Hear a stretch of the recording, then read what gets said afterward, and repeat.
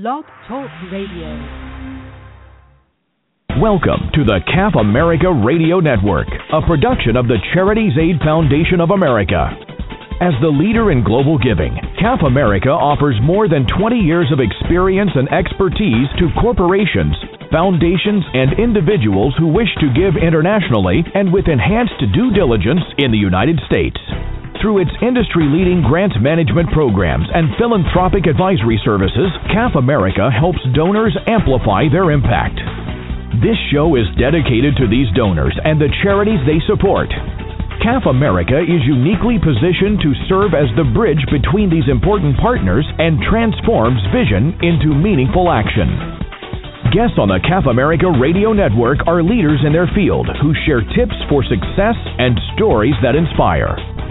Our host is Ted Hart, the CEO of the Charities Aid Foundation of America.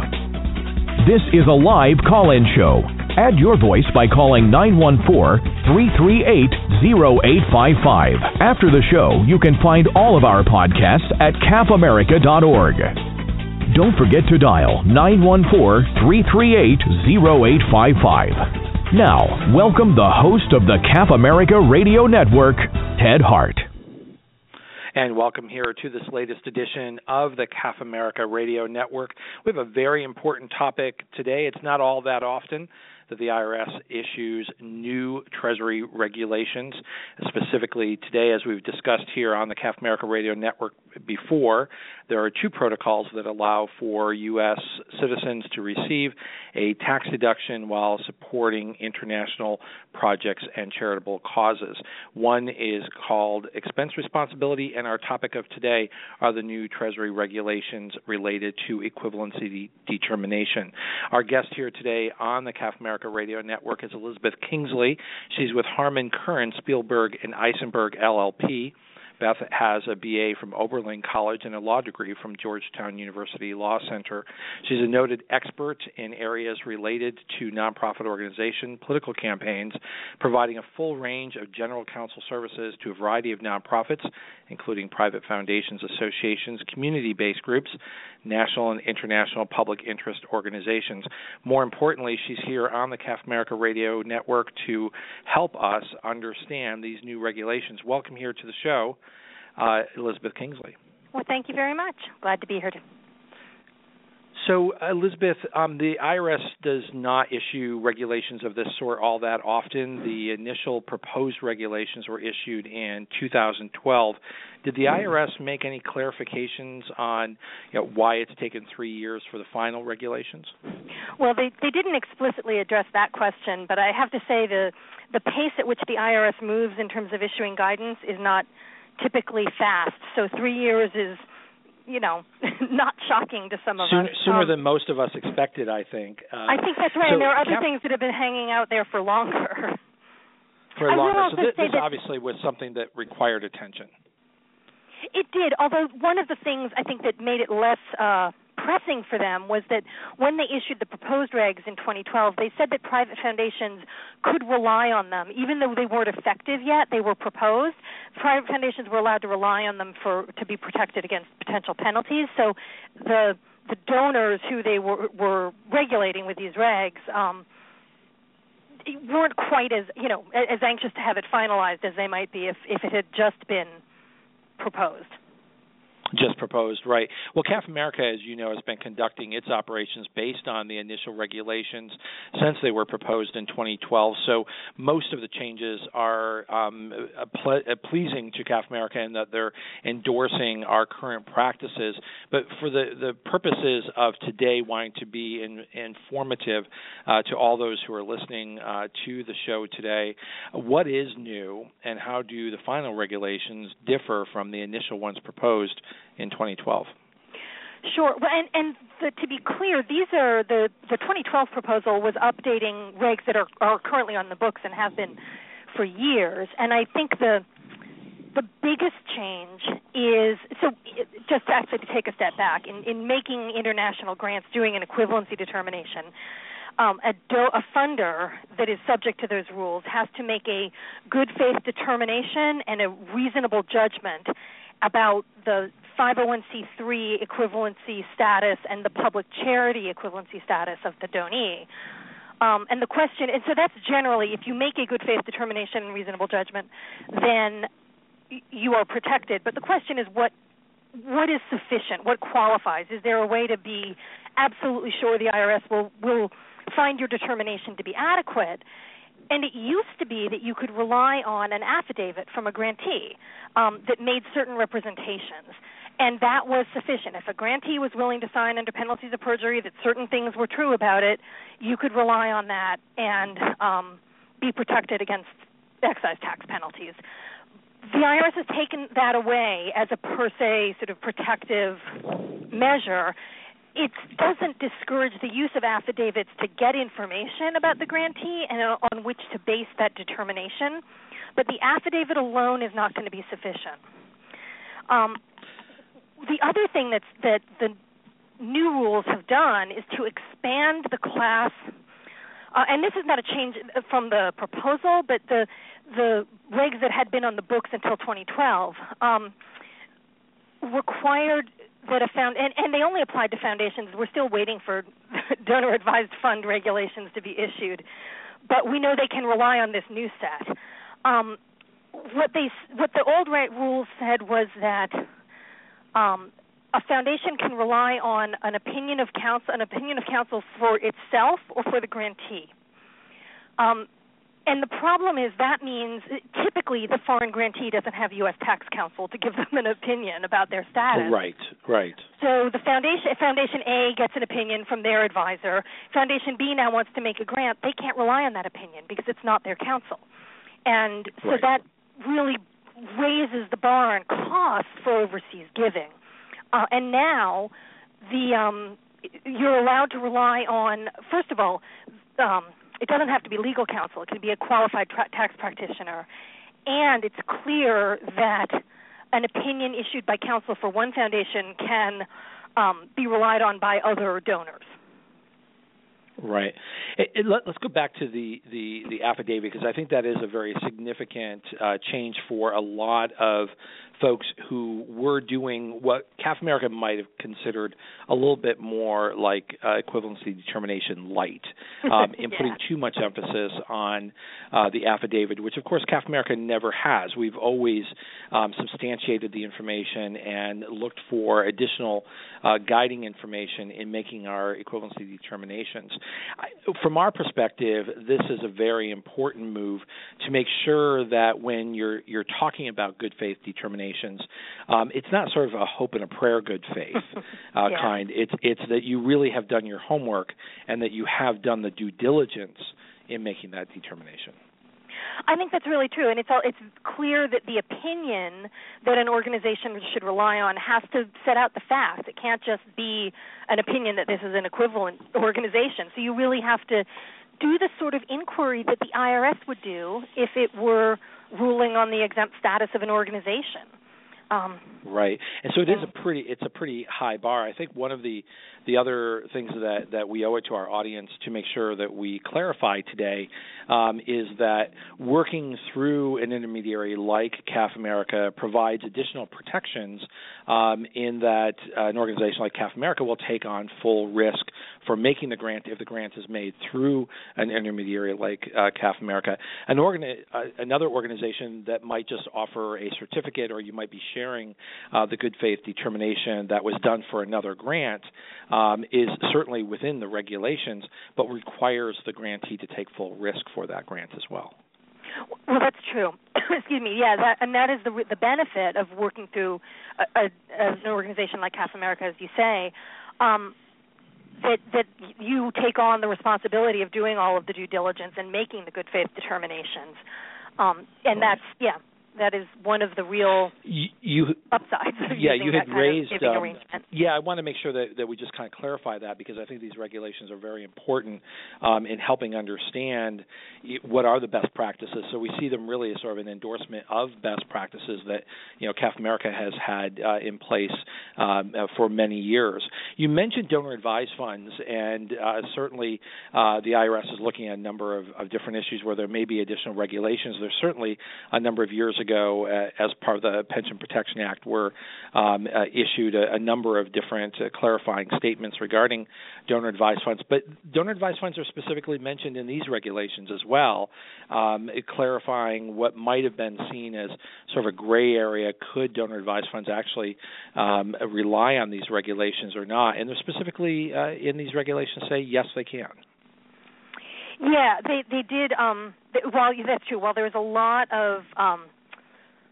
of questions that donor-advised funds are still waiting for the IRS to answer as they try to comply with, as you said, the Pension Protection Act. 9 years later, we still don't know exactly what all the rules are.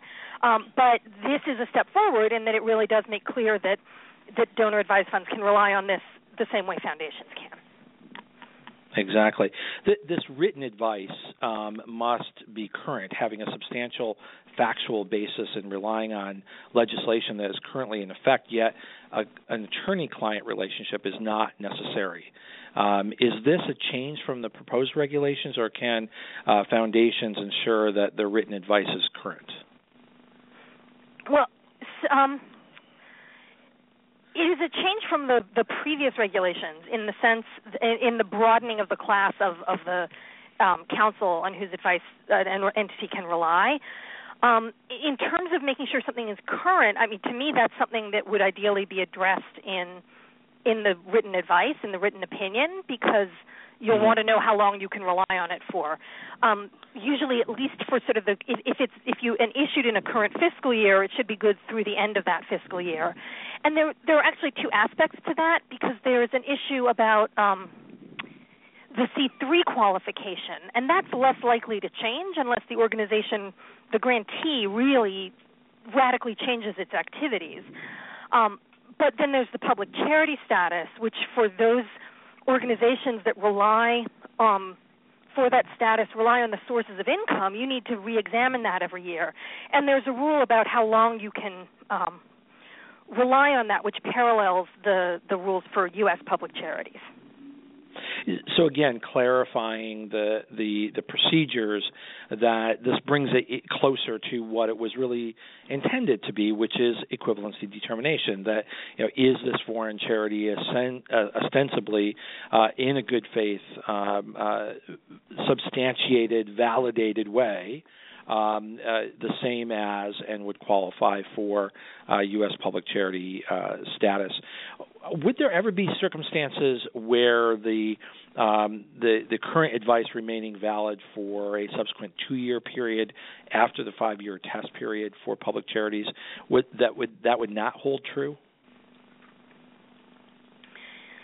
No. So I mean, there is this 2-year reliance period for organizations that are subject to the 5-year test period. For organizations whose public status is not based on their sources of support, you probably need to reaffirm that every year. So is it still a school? Is it still a church? Is it still a hospital? Mm-hmm. But that's a fairly straightforward process. Right. So it's not an automatic.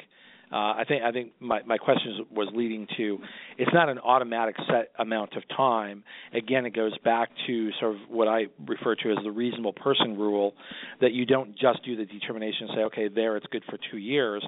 You really have to look at the specific data related to that equivalency determination to determine how did they qualify, and is that likely, again, to a reasonable person, is that likely to change within the qualification period? Yeah, I think that's right. I think it's something you would know. You should evaluate at the outset when you're doing the initial determination, and then when you're following up, presumably, again, ideally, a funder will have had some engagement with the grantee and will know, will have heard how they use the grant funds, and they can, have a sense of what program activities they've been carrying on and how they're doing financially, and get an idea of whether the ground has really significantly shifted.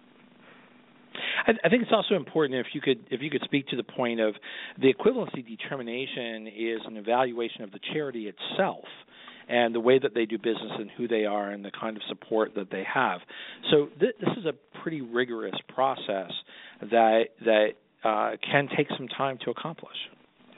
It certainly can, especially as you no doubt are very aware, when you're working cross-border with organizations that are not familiar necessarily with the principles of U.S. tax law, and not necessarily familiar with how charitable is defined for tax purposes, where there are language barriers, and you want to be really clear that they understand some of the assertions they're making about what they do and how they carry out their purposes.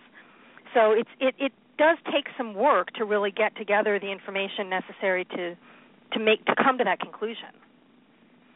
Most of us who are in this particular space within the philanthropic community are aware of the fact that there are some that are out there, unfortunately, who sort of bend the rules a little bit and might make international grants using what I sort of refer to as sort of the smell test. Gee, it smells like a charity, kind of looks like a charity. We think it's maybe a charity, and so they'll go ahead and make the grant. Calling it equivalency determination because, of course, that we use the good faith approach, but good faith approach has to be based on the substantiation of an actual review. It isn't just we really think in our heart of hearts we have faith that they are a good charity, right? Can you kind of speak to how important it is for, particularly, I think, corporations and individuals who are looking to meet the regulations to ask a lot of questions and look under the hood as to what kind of equivalency determination is actually being done here? Well, that's right. It really, to be able to rely on these rules and to properly be making grants to foreign grantees that are considered charitable for U.S. tax purposes, you need a really substantive factual inquiry, actually factual and legal inquiry, because there are questions you have to ask about how the organization works, what its purposes are, what its operations are, who it serves, how it makes available its services, and that sort of question, as well as understanding some of the more technical things, such as whether it is allowed to engage in substantial amounts of lobbying or in political campaign intervention, which a lot of other countries do not necessarily directly address that in their laws in the same way that we do. So really drilling down and understanding how the organization operates and what rules it is subject to is a non-trivial inquiry, which is, again, it's a good thing that the IRS is making it easier, and it's good thing we have things, organizations like CAF America that will do that once and then allow various funders to be able to support grantees, so that you don't have to reinvent the wheel with respect to each foreign grantee that you're looking at. Yeah, I think and if you can sort of weigh in on this, I sort of see these regulations as not necessarily making the equivalency determination process easier, but making them more accessible. Because it really seems from our perspective at CAF America that this is a set of regulations that really sort of hardwires the best practices. Right, that's right. I think when you say it's not making the determination easier, I think it, if anything, it made it a little harder, and I think not necessarily in a bad way, as you've highlighted, by removing the reliance on the affidavit. You can't just have a foreign charity check a bunch of boxes that say, yes, I'm not allowed to lobby, yes, I'm not allowed to engage in political campaign intervention, when they don't necessarily know what those terms mean, and say, okay, we've done our due diligence. I'm so glad you said that, because I think that's one of the substantial things that corporate executives and philanthropy executives, individuals, home offices, those who are looking to support charitable causes outside of the U.S. need to understand that that's one of the reasons why the change was made, because we're literally asking charities in another country with a different set of laws and cultural norms to answer questions that are very relevant to U.S. charities, that are very relevant to the U.S. philanthropic sector, but may have very different meanings or may be interpreted in very different ways around the world. And that's where it takes a professional, like working with CAF America, and you certainly are actively involved in supporting our efforts, as an expert in this area. It takes that kind of deep due diligence to make sure that you get it right. Well, that's right. That's right. And it's clear now that in order to have the legal protections, the technical protections under the income tax regs, there has to be a factual inquiry and written advice that includes facts sufficient to allow the IRS to confirm the determination. It's not just a checking the box and putting a piece of paper in the file. And you're bringing up the flip side of this is we now have these regulations, and part of what is important about these regulations is that when you follow them, you are then compliant and have legal protection to the grant that you've made. And I'm going to share with you a scenario, and I think I know the direction you're going to go in with this, but just for purposes of our listeners today, we're aware of, unfortunately, some who have made grants who have sort of taken a look at the fact that CAF America is known for having sort of the gold standard in due diligence and vetting of projects and charities, where they'll say, well, we're aware of the fact that CAF America made a grant to that charity, so it must be safe and it must be okay, and so we'll go ahead and do that. What's the pitfall of that kind of sort of backhanded, back alley way of making an international grant? Well, and it's very flattering to you, no doubt, but it doesn't give them the protection. So it is not a good faith determination just to point to someone else and say they must have made a good faith determination. They are allowed to rely, an opinion of counsel can be shared with multiple funders, but you can't just sort of rely on the fact that that other funder must probably have gotten an adequate opinion or done its due diligence and conducted a factual inquiry. So I don't need to worry about it. I mean, that's one of the problems of the old regs that has been partially addressed, but and we're so really pleased to see that. Yeah, because we really kind of feel like it, sort of puts those sort of, ED light groups out of business, because anyone who cares about having legal protections and protecting the charitable contribution deduction that they've earned by going through and meeting the standards of the regulation, all of that's wiped away if you don't, in fact, follow the regulations. That's exactly right. Yeah, it doesn't give you protection. In fact, it's not. I mean, there's two levels of protection. There's the sort of, you have met this, what's called the special rule, that the IRS will presume your determination was made in good faith. But if you haven't done, you can also be under the general rule, which just says any sort of good faith determination. So that doesn't necessarily require an opinion of counsel, but it requires something fairly substantive from the organization. If you haven't even done that, not only are you not covered by the special rule with the favorable presumption, you haven't made a good faith determination, so you're really subject to penalty taxes. And pretty substantial penalty taxes for getting that wrong.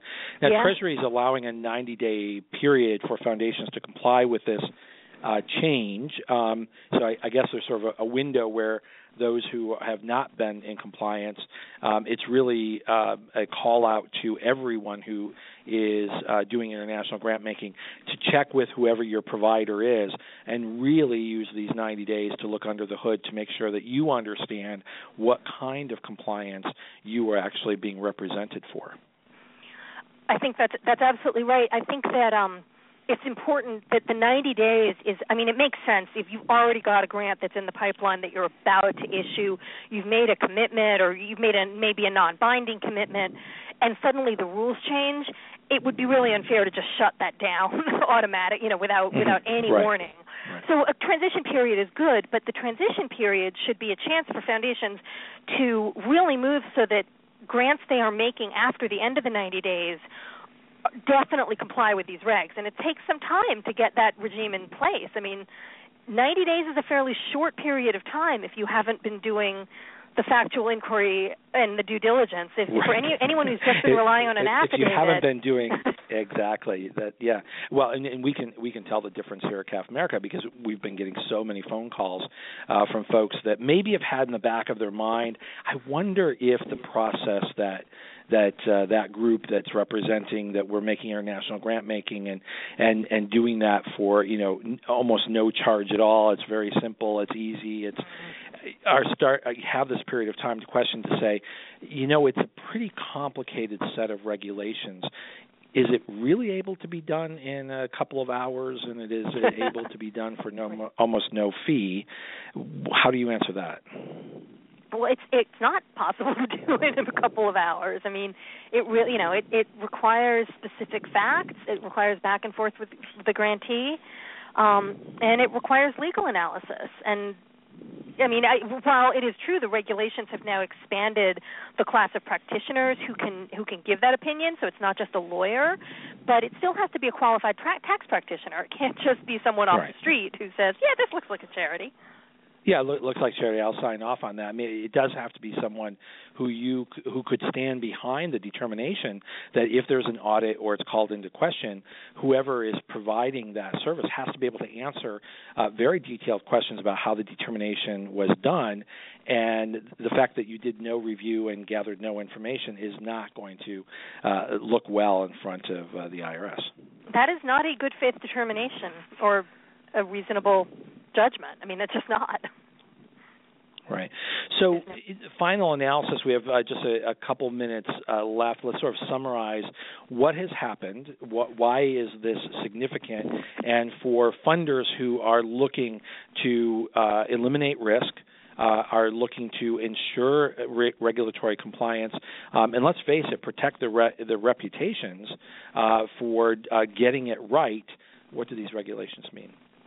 Well, these regulations provide a clear pathway. There's a clear definition of what you need to do, what kind of opinion you need to get, that it does need to be in writing, that there's a certain group of people who can provide it.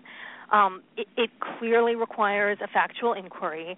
And so going through that process or working with an organization that knows how to go through that process is going to offer the protections of the presumption that you have done the right thing. And even if the IRS comes in down the road and looks really closely at the foreign grantee and says, I think your judgment was wrong, you still get the credit for having made a good faith judgment on the question. And therefore avoid penalty taxes, which, by the way, apply not just to the organization, but potentially to its managers who approve some of these things. So that's right. Personal liability is something that most foundation managers will want to avoid. And so following this roadmap, so it really does matter that you get it right. Absolutely. Yeah, it really does matter that you get it right. Good faith determinations, I almost kind of feel like is a little bit of a misnomer because it takes more than faith to get this done. And it really does take a lot of effort and skill, and certainly you bring that to the table. We've enjoyed working with you and the expertise that you bring to helping support the CAF America program. Elizabeth Kingsley, you have been a fountain of information today. We very much appreciate the expertise that you bring to the table, and I think together we'll continue to set the standard for good equivalency determination and superior international grant making. Thank you so much for being my guest here today on the CAF America Radio Network. Thank you very much, Ted. You've been listening to the CAF America Radio Network. Tell all your friends and colleagues to check out our production schedule. Sign up for our free newsletter and download our iPad and iPod-friendly podcasts at cafamerica.org. Thanks for listening to the CAF America Radio Network.